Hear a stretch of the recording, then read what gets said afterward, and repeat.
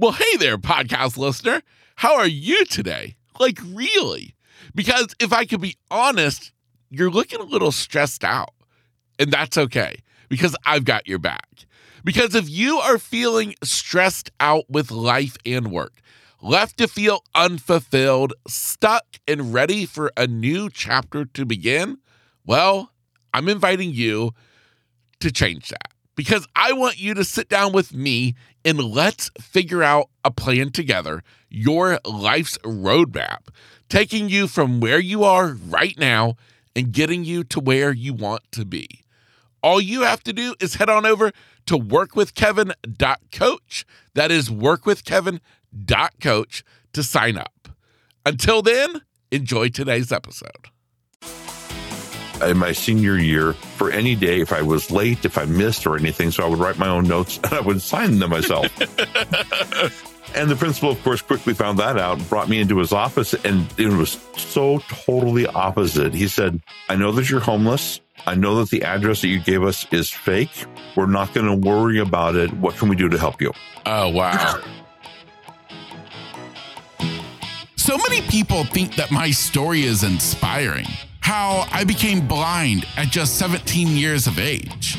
They always want to know how I've done it and how I've kept smiling all along the way. Well, I've just chosen to focus my attention on seeing the positive side to life. And here on the podcast, that's what I want to do for you. Because no matter what you may be going through in life, I hope to inspire you to focus on the positive. And you know what? I hope that I can also be a source of inspiration for you to just keep on smiling. Hey, welcome back to the podcast. I'm Kevin Lowe, the host of The Lowdown with Kevin Lowe, and you are tuning in for episode number 71, my awesome conversation with Dr. Ty Belknap. Now, I think a lot of times we hear the term of somebody going full circle. And, well, Ty's story is, in my opinion, going full circle, but with a slightly different twist. Because he's not back to where he started, but rather using where he started to now ignite the flame in what he's doing today. As a teenager, Ty found himself homeless, literally living on the streets while still in high school. Yet somehow he would overcome the odds. He would end up finding himself living as a beach bum and surf instructor in Hawaii, before then going back to the Pacific Northwest, where life really took off for Ty. He got into the technology space, and we're going to get to dive into all of that. But then what I think is really amazing is the fact that today, not only is he in the tech space, but like I said, he went back full circle because today he's working and helping with those teenagers who are where he was. He's working with homeless teenagers, at-risk teens, giving back. And I can tell you from my own experience, that is the best thing you can ever do.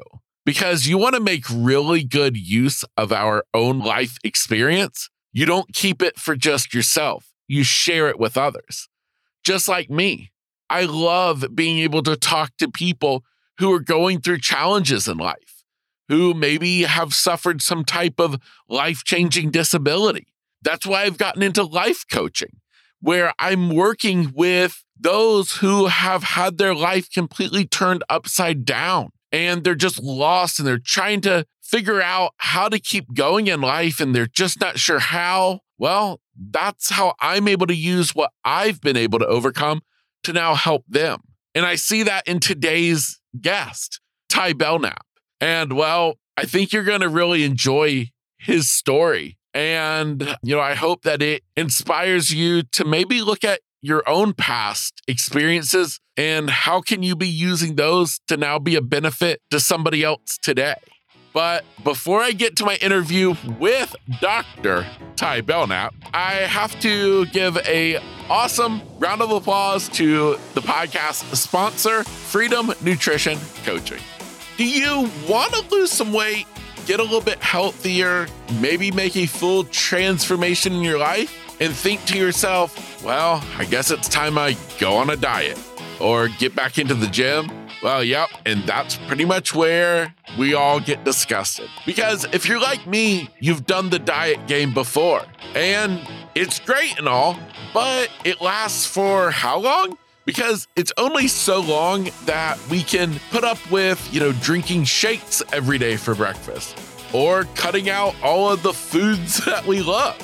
And that's where, if you want my opinion, you really should think about getting a nutrition coach, like Coach John with Freedom Nutrition Coaching. If you thought coaches were only on the football field, well, I'm here to tell you, things have changed.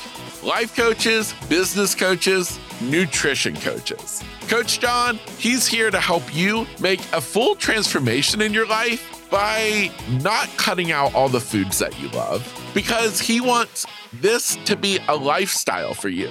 He wants to help you create a life that you love and that helps you get a little bit healthier. And he does it by looking at you. He wants this to be your transformation, not just what the textbook says you should do. I encourage you, if you're ready to make 2022 the year that you make a full change in your life, not just losing weight, but a full lifestyle change, please check out today's sponsor, Freedom Nutrition Coaching, and especially check out their program, Lifestyle 180. Okay, now with my interview with Dr. Ty Belknap. Ty Belknap, welcome to the podcast. Thanks, Kevin. I'm very excited to be here, but I got to say, I'm glad that you're interested in interviewing me, but I think you're the one that needs to be interviewed. You have such an amazing past. You didn't take lemons and make lemonade. You made a lemon store, dude. That is awesome. Well, you are so awesome, man. I appreciate that very much. And yeah, I mean, we all got to have a lemonade stand at some point in our life, and so I just... But we know the store to go to when we need to make our stands. Exactly. Absolutely. Absolutely. Yes. And we make it with plenty of sugar around here. So it's good to go. So yeah, but no, but seriously, man, thank you very much. That means very much to me. So I appreciate that. Yeah, definitely. Yeah. So Ty, I feel like everybody has this story in life, and some people's life stories are a little bit, more interesting than others. And that's what kind of captivated me about you, was this story of this guy who kind of early in life started to having to defy the odds. And so I would love it if you could take us back to those teenage years, because I know as a teenager, you would become homeless. Yes. But I would love to know, what was life like before that, and like what led up to that? If you don't mind sharing. No, I don't mind. I'm not going to get into too much detail. I'm not from an abused family, at least no physical abuse at all. My parents were more interested in developing life for themselves more than they were in their children, I'll say. And so really what happened was, at one point, my parents decided that they wanted to move to a different state, and I didn't.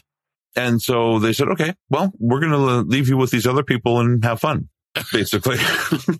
Yes. And what they didn't know was that the people that they left me with were drug dealers. And so the people they left me with taught me how to do drugs and kicked me out onto the streets. Gotcha. And that was about how that started. Yeah. And so how old were you then? 15. 15. Wow. So now, were you still going to school? I was still going to school. It was difficult. The school I went to was in more of a rural area, and so it was tough to get to.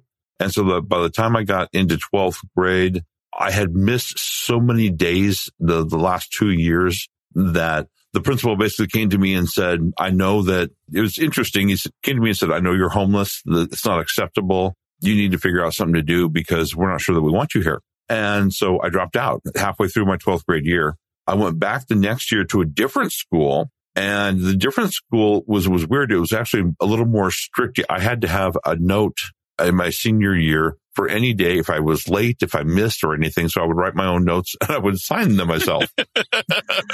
And the principal, of course, quickly found that out, brought me into his office, and it was so totally opposite. He said, I know that you're homeless. I know that the address that you gave us is fake. We're not going to worry about it. What can we do to help you? Oh, wow. It was just so wild. And so I ended up graduating. I got my degree from that school. They helped me. I missed so many days that they actually legally were supposed to kick me out because it was still tough to get to even that school. But they were very accommodating for me, and they helped me graduate. So I actually got my diploma. Wow. Well, that's phenomenal. So now, where was that? Where were you living? That was in Bremerton, Washington. Okay. So Pacific Northwest, basically, huh? Yeah. I've been in the Pacific Northwest for a while. When I turned 8, I was on the streets in Seattle, basically, and rough town to be on the streets in, even if you're an adult, very difficult if you're a teen, because during those times there are a lot of gangs that roam the area. There's still gangs nowadays, but I don't think they really bug the homeless now like they used to. There's a lot more homeless than there used to be, so there's camps. Back then, it was just you were on your own and you hoped that no one would bother you. Yeah, definitely. So now I'm curious because obviously you went on to do great things. I believe the next kind of step in your storyline that I'm anxious to find out about is this time spent in Hawaii. But before we even get there, I'm just kind of curious because I feel like when somebody hits that lowest point in life of becoming homeless, so many people can't climb out of that hole.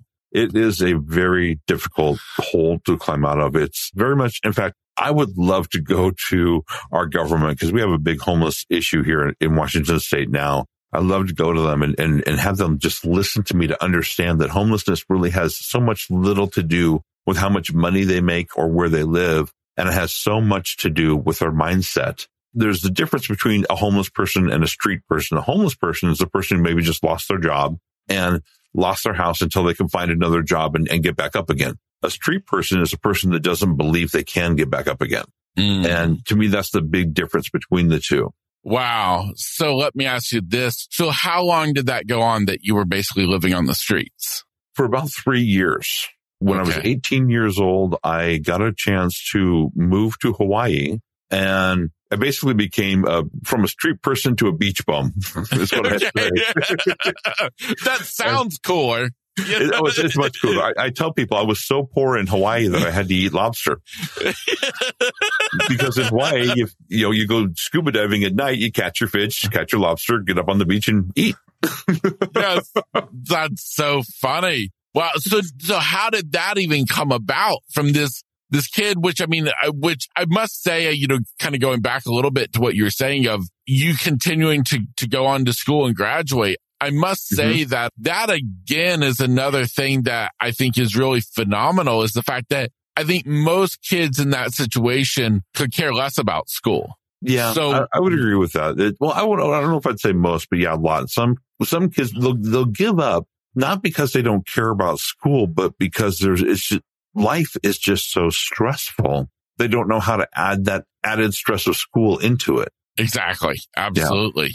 Yeah. Absolutely. So you graduate, and then how does this come about, this whole possibility for you to go to Hawaii?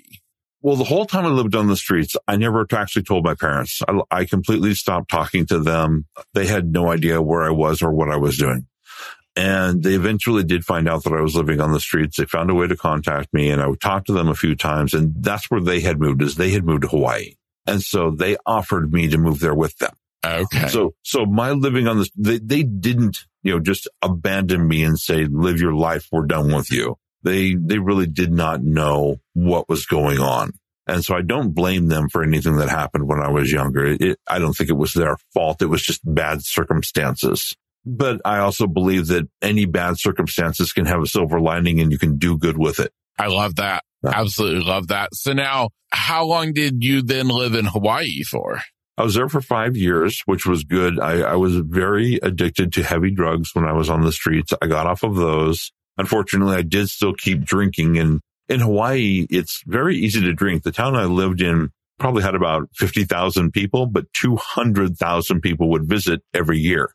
And so Hawaii is basically a party state because people go there for 2 weeks, they party, they leave. And then the next group comes, they party, they leave. It's constant all year round. I very rarely had to buy alcohol. People were giving me alcohol all the time. So unfortunately, it was very easy to be an alcoholic there. Yes. But I did do some good stuff too. I tried to start a couple of small businesses myself. I failed at them simply because of my mindset. I still had the mindset of a street kid while I was there. I did eventually become a dive master, which was cool. I got to tell you, other than the pay, it's one of the coolest jobs in the world. I get to go down and swim with fish. I've swum with sharks. I swam with a manta ray once. I even got close to a whale shark once. This is an 80-foot long whale. Wow. And that was just amazing. There's nothing that can compare to something like that, just to watch that happen.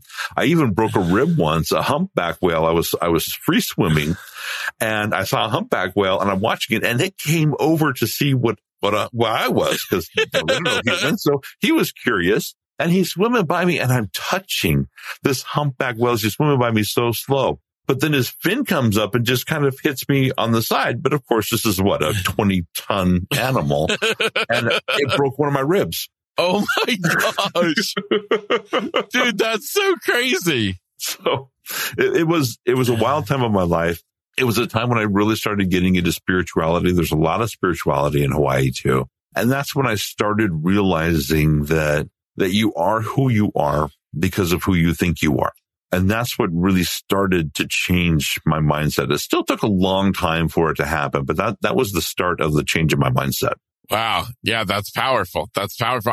I've heard, I've interviewed a couple of people here on the podcast who are from Hawaii, who live in Hawaii. And I get that from all of them is the islands there, they have a spirit about them. Yeah. And they do. Yeah. And so that's pretty awesome. So after you've lived it up in paradise, being forced to eat lobsters and and dive and have these like National Geographic type moments, you then moved back to the States, correct? Yeah, I moved back to the mainland. Two things I didn't like about Hawaii. The island I lived on was Maui. It's about 50 miles long. So you have 50 miles to go and then you're done. There's nowhere else to go. And so it's small and I'd like to explore. And I probably explored that entire island. And the other thing was Hawaii, technology wise, is about 10 years behind the mainland. And so while computers were doing great on the mainland, they were just getting started in Hawaii. And if I wanted to know anything about computers, which I really wasn't that big on computers at the time, but it was just, everything was just so much slower. And I was ready. I was ready to come back. Like I said, I had a different mindset by that point, and I knew that I wouldn't get back into what I got into before. And Hawaii was kind of a place to reflect. And like I said, it's very spiritual. So it's very easy to go in and reflect on your past and reflect on where you want to go. But it's really not much of a place to grow. And so that's why I decided to move back to the mainland. And the only part of the mainland that I really knew was the Seattle area. And that's why I moved back there. Okay. So now, before we get into life then back in Seattle area, I do have to ask, when you moved back to Hawaii, how did things kind of go then with your parents and therefore? They went very well. Like I said, my parents kind of raised me to be independent. And so when I first moved there, I stayed with them for a while, but I quickly got 3 jobs, not 1, but 3. Everybody wants to live in Hawaii. And so there are so many young people that move there and get a job and then realize that it is not the paradise they think it is and they leave. But there are so many of them that most jobs in Hawaii are minimum wage jobs. But it's not a minimum wage place to live, not when milk was $5 a gallon 30 years ago. Exactly. You know? And so I needed 3 jobs in order to live and actually have an apartment. I didn't have an apartment. I'm sorry. I had a room. I rented 1 room for about as much as I now pay my mortgage. That's so crazy. Oh, yeah. It's a big difference. And that was kind of it. I started my own dive master business. And again, I was not business savvy at the time, so I was failing at it. But I had enough money to live for about 4 months in Hawaii. And I started really thinking about it. And I decided that I wanted to go back to the mainland. And so when I moved back, I found out that I had enough money to live for a year on the mainland before I had to find a job. Isn't that something? Wow. Yeah. Wow. That's incredible. So then that's when you kind of took off further with computers and stuff. Yeah. As soon as I moved back, actually, I was walking around a mall one day and I got offered a job to sell computers. And I laughed at the person. I'm not a salesman. I didn't know what I was, but I knew what I was not was a salesman. Yeah. And so I said no.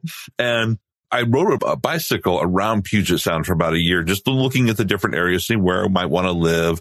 Seattle was one place I knew I would not be living because of my past there. Not that it's a bad place. It's just there were a lot of bad memories in that area. And so I ended up moving to Bellevue, which is close to Seattle. And I got offered the same job from the same people because they still hadn't filled it a year later. They're waiting on you. Yeah, exactly. Yeah. I like that. I like that better than them not being able to fill it. But I finally said yes because my money was running out. And then I just proved, that I was right, that I was a terrible salesman. They're like, oh, crap, we shouldn't have waited on this guy. Exactly, yeah. But what I did find out is I loved fixing computers. And so when I would sell a computer, if there was a problem with it, the people would hire me to come out and work on it. And I made a lot more money doing that as well. And so that kind of started my career in computers. I found out that this is in 1995. I found out that Microsoft was hiring for their new Windows 95 operating system. First major change in an operating system since Windows came out. And so I got the opportunity to apply for that, got the job, worked at Microsoft 2 different times, became a network engineer there for a while. And really just, my computer career exploded at that point. Yeah, that's phenomenal. And I mean, in kind of a pivotal time, I mean, technology is always improving and advancing, but I feel like at that kind of time and then going into the 2000s, I mean, really started, changing. Well, yeah, I first got into computers in 1990, which Windows 3.1 was out, which meant that most people wouldn't even own or even look at a computer because it was so difficult to use.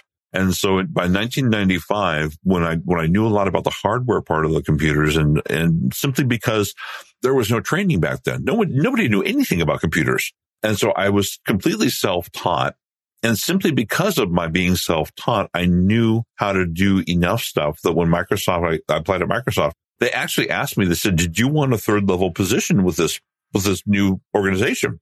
And I looked at them and I said, well, yeah, if there's one available. And the lady laughed and said, well, there isn't. I'm kind of thinking, well, then why'd you ask me? Yes. But I guess I had scored higher than almost everybody else that was there. And there were a lot of people. There must have been at least 100 people applying for those jobs. And not to say that I'm anything great. It's just that that's how little people knew about computers back then. Of course. And so it was really amazing it's been amazing, and it still is amazing to see all the changes that happen and how everything is growing and how everything is shrinking. But even more amazing is the changes that aren't happening. Like computers are getting faster and faster and faster. But when you dig into them, there actually hasn't been a change in computer hardware in 20 years. It's faster and it's smaller, but it's still the same stuff doing the same thing. That's true. That's very true. Yeah. Yeah, no, and I think that's so cool. And I kind of help but think when you're thinking back to the computers, I can remember being a kid and the very first computer that we had, it was back when floppy disks were actually floppy. I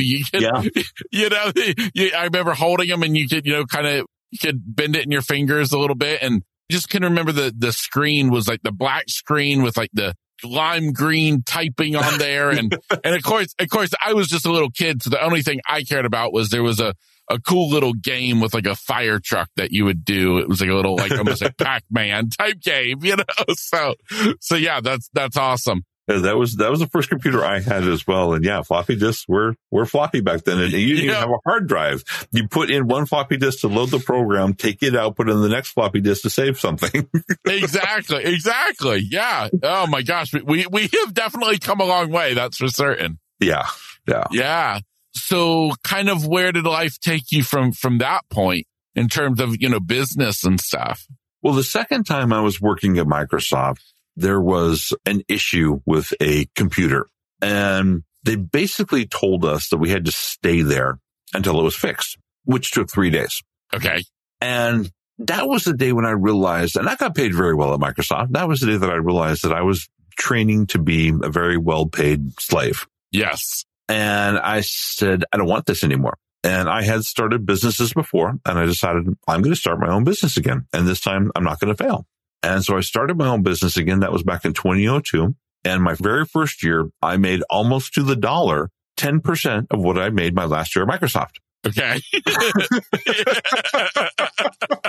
I went from mid 6 figures to low 5 figures. Yep. Very quickly. Yes. And I was going right down the road of failing at my business again. And I realized that there was so much of me that still had that street kid attitude that, okay, of course I'm going to fail because I'm not worth succeeding. Literally, that was the back of my mind. I could try this, but I know it's not going to work because look at where I come from, and I had to change that. And that's when I started changing that and started getting into much more of positive mental attitudes, changing the way I think, getting rid of the negative thinking more than anything else. And my next year in business, I tripled what I made the first year. Now, it still wasn't what I made at Microsoft by that point, but I did triple it in 1 year. And the only reason I believe that I tripled it was because I changed the way that I think about myself. Yeah. Our minds are powerful. Yeah, very. Yeah. No, that's a good. So now, like, what type of company was this? That was when I started my web design company that I've been doing for 25 years now. Almost 25 years. Yeah. Yeah. And so it's become a much more successful company. It was getting pretty big for a while. And I kind of realized that I don't want a huge company that I have to manage all the time or hire a manager and look over them. So I've actually scaled it back a bit. We have 4 employees right now. We do only online marketing. And I actually do business coaching. I help other business owners, especially when they have that negative mindset, help them break those mindsets. But that's really all we do. Is it's more of a small company. And I like the feel and the atmosphere of that better than back when I think I had up to 12 employees at one time. And it seemed like it wasn't as easy to get to know everybody and to keep track of everybody. Now, part of that is because my company, almost from the beginning, I've had nothing but remote workers. Currently, my closest employee lives over 4,000 miles away. And so you don't see everybody in the office. We have to Zoom. It actually was Zooming way back before COVID hit. One of those few people. Yes. But yeah, doing that with 12 people is not quite so easy. So I scaled it back to 4 people and I'm enjoying the kind of work that I'm able to do with what we have now. Yeah, no, that's awesome. Now, did you start out only using remote workers, or did you go the standard route at first? My very first employee was a local guy. The one thing and that was when I was doing a lot more web design. We still do web design now, but it's a lot easier for people to do it themselves. So mostly we kind of help with it now. Back then, nobody could design their own websites. You had to hire somebody. And so we were a web design company, and the first person I hired was a graphic designer because I know nothing about graphic design. I can't draw a good circle. And this guy was amazing. I mean, he was so good at it. I would have paid him anything to stay on. And I told myself at that time, this is back in 2004, I told myself I would never hire a remote worker. It's got to be local. I want to be able to see them. And I know that they're not going to be flaky and they're going to do the work. And he and I were talking one Friday about what we're going to do on Monday, what the next week is going to look like. And he took off. And on Monday, I didn't hear from him. And Tuesday, I called him, didn't hear from him. He finally calls me back on Wednesday and he says, over the weekend, I decided to move down to California. I now only paint for vineyards and I'm not doing the internet stuff anymore. Dude, what? Like what? Yeah, exactly. And literally in a 1 day period of time. The next morning he woke up and said, I'm going to move to California. So that's when I realized if local people can be that flaky, then why not hire remote people? Yes. Wow. Yeah. Loyalty doesn't go real far, So, no. Yeah. Wow. So what I think is pretty awesome though about that is because that's something that I know I have really found and had great success with. I mean, matter of fact, this this podcast would not be possible without, the freelancers that I have who, from my podcast editor to the graphic designer, all of them who I hire, remotely off of like the freelancer, websites. And so I think that's really awesome. Yeah. In fact, yeah, like I said, now actually from that point on, I don't think I've ever actually had a local employee. And the funny thing is back in 2005, 2006, I literally had companies say, well, we're not going to hire you because you don't have any local employees. And so basically they say, you're having people from other countries doing all your work for you. Well, that's what employees do. Exactly. But yeah, they didn't like it. And now I have companies coming to me saying, would you please teach us how to hire remote employees? Yes, absolutely. And so actually me and a friend of mine, and it might be available by the time this comes out, is we're creating a training on how to hire remote workers, whether they're going to be freelancers or employees. He just wrote the book, How to Hire and Keep Great People. It's Mitch Gray is his name. And so we're going to do this training together. And we've already decided that we're not going to charge a penny for it. We're just going to give it away to people. Yeah. Well, I think that's so funny because I literally, my next question to you was going to be, anything stand out above the rest that you've learned, by working with remote workers? Because I can tell you from my own experience, you got to treat, like, especially for myself, like I'm a big fan of the site Fiverr. Mm-hmm. And so I use it for hiring my remote workers. But I have to say, I mean, you have to go into it with the mindset that like you've just signed up for like a dating app. And so like, I feel like that, like, because like, like their reviews may sound good, but you need to test them out. Like you got to get to know them and find out. Cause I've hired some phenomenal people. And then I've hired some that have not been so phenomenal. And so I think the training that you're talking about, I think is so needed. I have hired over 200 people from either Fiverr or Upwork as freelancers in the last 20 years. And I agree with you 100%. And I have found a very good technique that I use. And basically, I'll go over the basics real quick for you. Okay. Is just like you said, hire them for a small project, see how they do. But here's the trick. The first project they do for you is always going to be better than the second one. Yes. Except the good freelancers. Yes. So if the second project isn't quite as good as the first one, you don't have a great freelancer. Yep. Because the more projects they do for you, the more comfortable they get, the more sloppy they get, the more they think that they don't have to communicate with you. And that's kind of your proving ground. What I do is I'll hire a freelancer for, like I said, a small project, and I'll gradually make them larger. And I'll do this for up to a year. Now, most freelancers don't last 3 projects. That's just the way that it is. But if I've got a freelancer that I can rely on for a year, I will then contact them and say, I want to hire you as a part-time employee. And once they're hired as a part-time employee, if they do a really good job for another 6 to 8 months, I'll then hire them as a full-time employee. And that's how I've gotten every employee I have. That's so awesome. And it seems to work because, like I said, I've been through 200 people to find these 4. Yep. Yep. Yeah. No, exactly. Exactly. Like I said, it's dating and you just happen to marry 4 people. Yeah. Yeah, there you go. Legally. Exactly. Exactly. For anybody who was just scanning through this episode, rewind and you'll get the context of what we're talking about. That's funny. I love that. Yeah.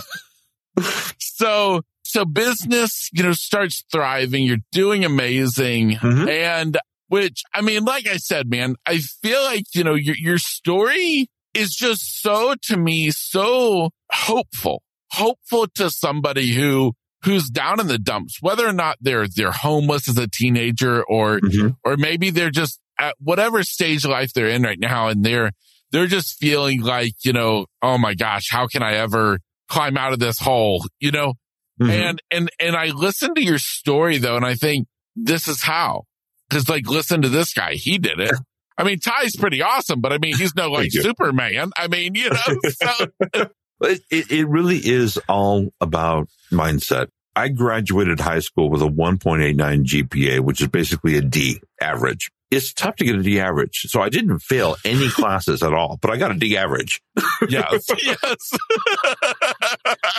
I went back to college in 2006. I got my doctorate and I was on the dean's list every single quarter but 2. So I got a 4.0 or better every quarter but 2 my entire college time, 10 years in college. It's all about mindset. That's pretty amazing. Now, I do have to say that as much as you've done that I think is so awesome, the part of your story that I guess has come later on in your life story that I find so amazing, the most admirable, is the fact that you now today work with the kid that you were. You work with at-risk teens or homeless teenagers, correct? Yes, I do. I work with homeless teens in the Tacoma and Seattle area to help them see that, yeah, they're in a tough situation, but that doesn't mean that they are failures. It's like I said, it's all about mindset. And I'll tell you what, becoming homeless as an adult is extremely traumatic. You lose your job, you lose your house, you lose your self-confidence. Being homeless as a teen means somebody loves you so little that they kicked you out. And that's almost impossible to come back from. Yep. And a lot of people don't. I couldn't tell you how many people that I knew that killed themselves when I was a teenager. It was quite a few. Yeah. And it's very unfortunate, but it's because of that. And like I said, I don't blame my parents. It wasn't that they were thinking terribly about me, but they even admitted themselves later on in life, it was because they were thinking only about themselves. Yes. And so, yeah, and they didn't realize how much that affected me or my sister. And my sister actually was homeless for many years after I was. Yeah. Wow. Well, I just have to say that coming from my perspective is I know how much joy I get out of talking to people and just kids. Like I get to go to some different elementary schools and middle schools and share my story. The older kids, I get to share more about my story and what happened. The little kids, I just make myself out to be a blind superhero. And, but I can tell you how much it has meant to me every time that I get to go and I get to talk to those kids. And especially it's when the teacher has contacted me afterwards and had told me, yeah, we actually had a student in that class who is homeless. And and I remember this one particular year, she had warned me about this one student. She's like, if there's anybody might give you some trouble, it's going to be this one, And so, but I'll tell you what was so awesome was that student was the most engaged, most just respectful and wanted to ask the most questions and was just totally enthralled in everything that I was sharing. And, cool. and I can't help but think, okay, awesome. Maybe somehow, some way, like I can help her, Yeah. And I think that, and I look at you and you've been there, you've been in these kids' shoes. And now the fact that you can give back to basically, to the child that you were, is pretty awesome. I don't push that I'm a doctor very often, but I do enjoy when I go in front of a group of homeless kids for the first time. I get introduced as Dr. Ty Belknap, and then they say, yeah, and he was homeless as a teenager, because right there tells them that's where they are now. It doesn't mean that it has to be where they stay. Absolutely. Absolutely. I love it. Oh man, Ty, you're an awesome guy with an incredible story that I'm absolutely just honored to have you on my podcast, to have those listening to us talking today that, they've got to hear your story, to meet you. And the last question I have for you is maybe will make you think a little bit. And that is, was there anybody along your journey, whether it was while living on the streets or in Hawaii or once you came back, even in these more recent years, that you feel like left an impact on you? Because I feel like, I'm big on relationships. And I always say that what matters the most in this life to me is the the relationships made and the experiences had. And I know how certain people, even people who we think are just mere strangers, can really impact us. Mm-hmm. And I wonder when I listen to your story and I think how remarkable it is. And I think, oh my gosh, the people that he's come in contact with. And I just wonder if there's anybody who stands out in your mind as it has made an impact. Yes, there was one person. When I was homeless, I was walking down the street one day and there saw an old man. He was probably at least 40 or 50. I'm over 50 now. Yeah. Old guy. Yeah. The older we get, the realize wait, no, it's kind of young, you know? He looked like he was 120 years old. He was a street guy and he was sitting there and I'm walking down the road and for some reason, I don't even know why, I decided just to sit right next to him. And he looks at me and he asked me for money. I laughed. I said, do I look like I have any money? He hands me $5. He says, here, you look like you need to get something to eat. Life really sucks. So grab something to eat. I mean, that's almost literally what he said. That person changed my life more than anybody else because I looked at him and I told myself that very day, if I don't do something to change, that's going to be me. Wow. There have been other people that have had a more positive influence, but it was that one person. I mean, I looked at him and I said, I have to get out of here. Wow. And the fact that the kindness of a stranger and a $5 bill. Yeah. I mean, that too. I mean, that was amazing. I mean, the shoes that he had were falling off of his feet, yet he gave me $5. Yeah. But the big realization was if I didn't change, that would be me. Exactly. Yeah. Exactly. There's so many powerful things in that one little moment. And so that's pretty awesome. Well, Ty, I want to thank you once again for being a guest on my podcast. And I just want you to know how much I appreciate your time today. And man, I wish you all the best moving forward in your journey. Hey, Kevin, thank you. You are such an inspiration. I'm very honored to be here today. So thanks. Awesome. Well, for you listening today, I hope you enjoyed my conversation today with Ty Belknap. And, we never know what's going to happen in this life. We never know what tomorrow is going to bring. And, and sometimes life just sucks. It's hard. But I really hope that Ty's story can be that inspiration, that motivation, and that reminder to you that, even if you're in a bad place right now, that doesn't mean that you have to stay there. That there's hope, that there's things that you can do to progress forward and, all in the effort to make tomorrow a little bit better than today. And that's the Lowdown with Kevin Lowe. I hope today's episode inspired you, motivated you, and excited you to get out and enjoy life, no matter what obstacles may be standing in the way.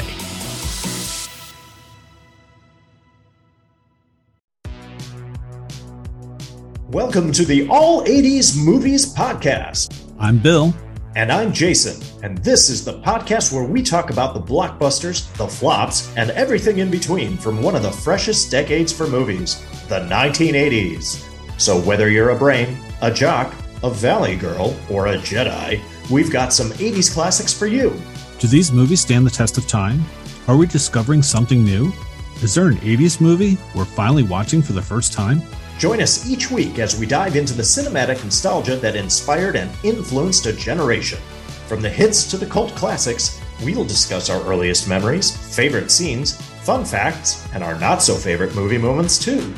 It's the All 80s Movies Podcast, now available on all major streaming platforms. Please subscribe and happy listening.